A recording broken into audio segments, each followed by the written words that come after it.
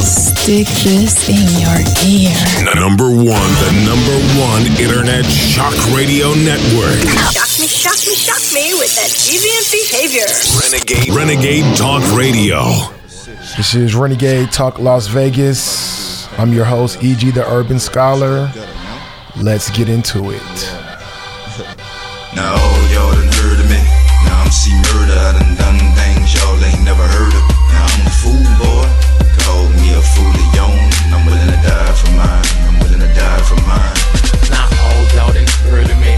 I'm Beach Jizzle. I done done things you bitch niggas scared of. I smack bitches, shot niggas, so cold, caught cases, done it all. I ain't talking, I don't stun it all.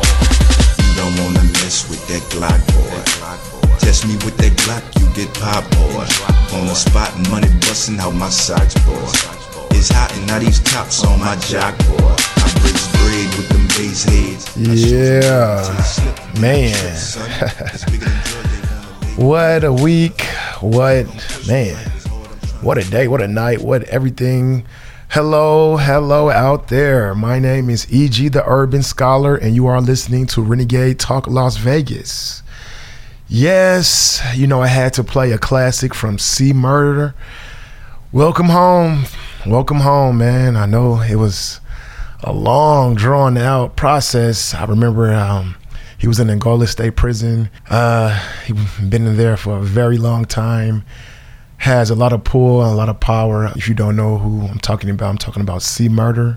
Master P's brother was released today, and everybody is happy. Oh man! Again, rest in peace to one of the greats, Joe Jackson, Gary, Indiana native. So you know I gotta mention him. He did a lot of shit in his day. But one thing I can say, no matter what was said and done, his kids turned out great. You know, that's one thing that those ass whoopings definitely made Michael Jackson.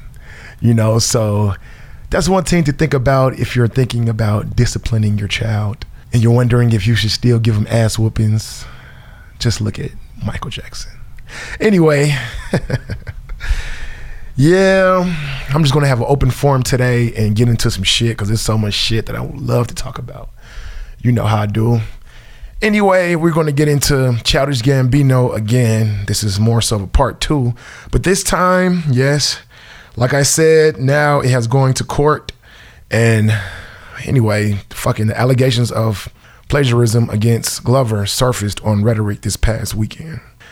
Yes, someone wrote to Harley saying people are saying Donald Glover bit your song American Pharaoh with This Is America. What do you think?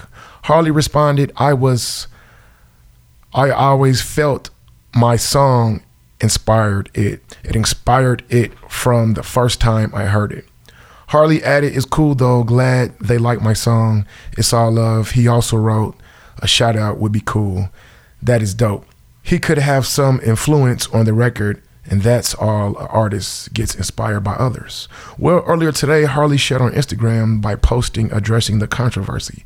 I feel extremely humbled to be recognized and labeled as one of the original inspirations for one of the most important pieces of music and visual art of our time, he wrote. He then asked that the controversy will not dilute the message.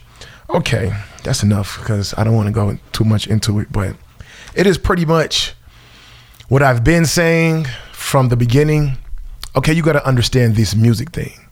If I'm in the studio and you help me on a song and you do not ask for credit, I will not give you credit. Welcome to the music game. Okay, when you're in the studio and you come up with these great ideas and you happen to sprinkle it on the artist and you don't ask for accreditation or any type of shout out or anything like that, they're not. Come on now. Renegade Nation, they are not going to give you any credit. Prime example, okay? And it later came out, but we didn't know, okay? Beyonce song, Drunk in Love, or whatever the fuck it is. Yeah, Drunk in Love. Future wrote that, okay? And basically, she didn't even ask him, if you want to be technical, she did not even ask him if she could do it. They just happened to be in the studio and she liked it. And hell, a couple #1 hits later, we find out that Future wrote the song. One of the most biggest songs kind of in her career. Third biggest, fourth biggest, whatever you want to call it. But anyway, you have this rapper that writes a song for Beyonce and it's a mega hit smash. Man, that shit ate up the whole summer. But nobody knew that Future wrote that shit. So that leads you back to thinking like, man, what's really going on?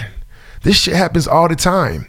But Future, unlike, Jace Harley, he did not trip after it came out and it did numbers and it stayed on the charts for a very long time.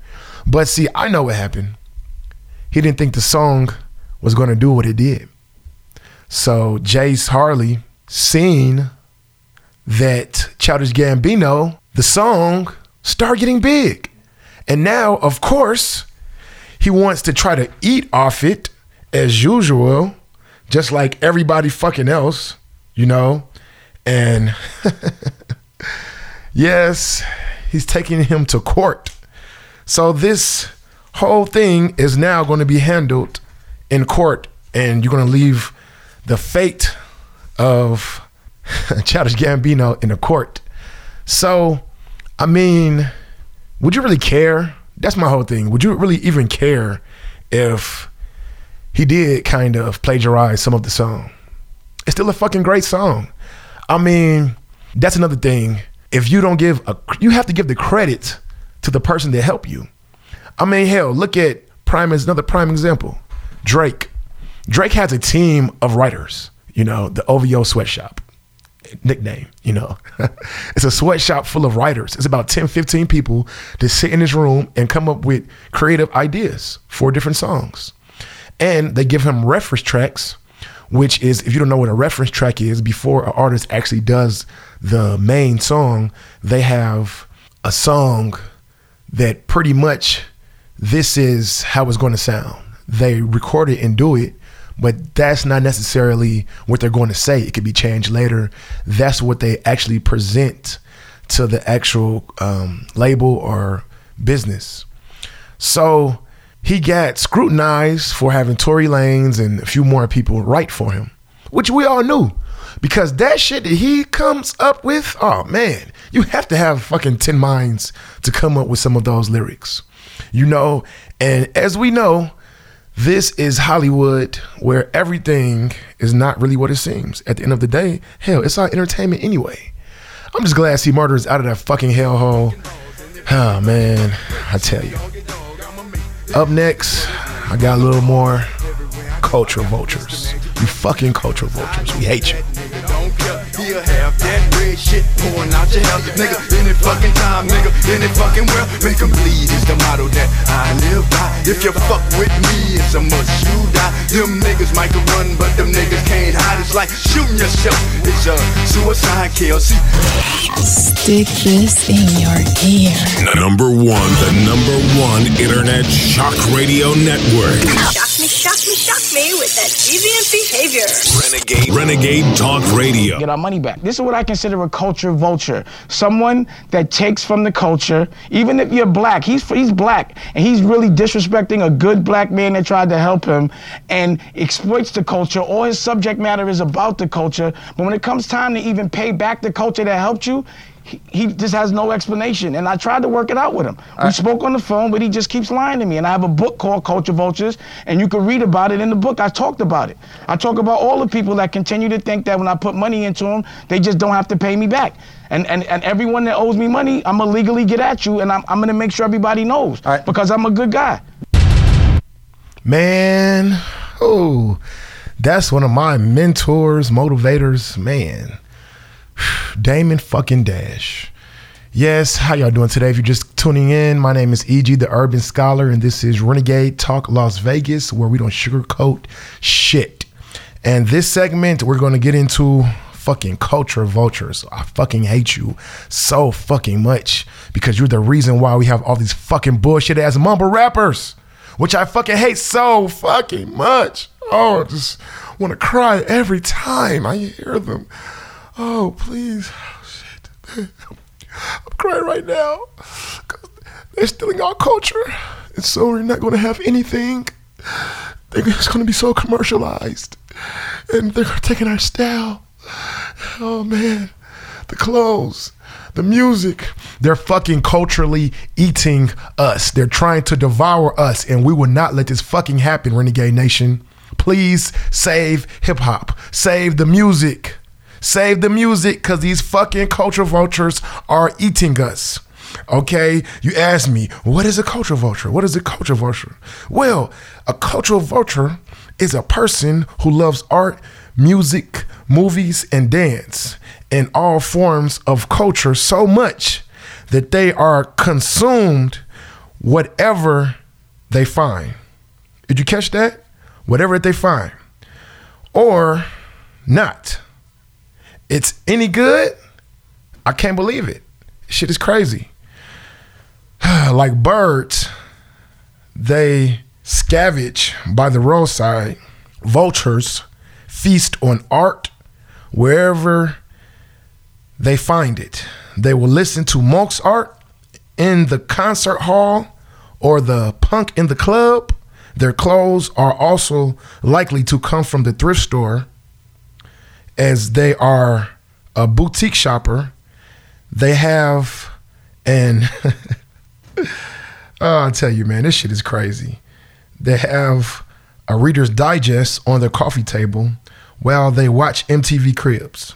They consult the Oxford Dictionary, but double check the Urban Dictionary. Cultural vultures are especially good at talking about low art and culture with the same insight as in intelligence as high art. Well, if you didn't catch that, a cultural fucking vulture, man, I tell you, it's these fucking people. To me, a cultural vulture, well, this is the Urban Dictionary.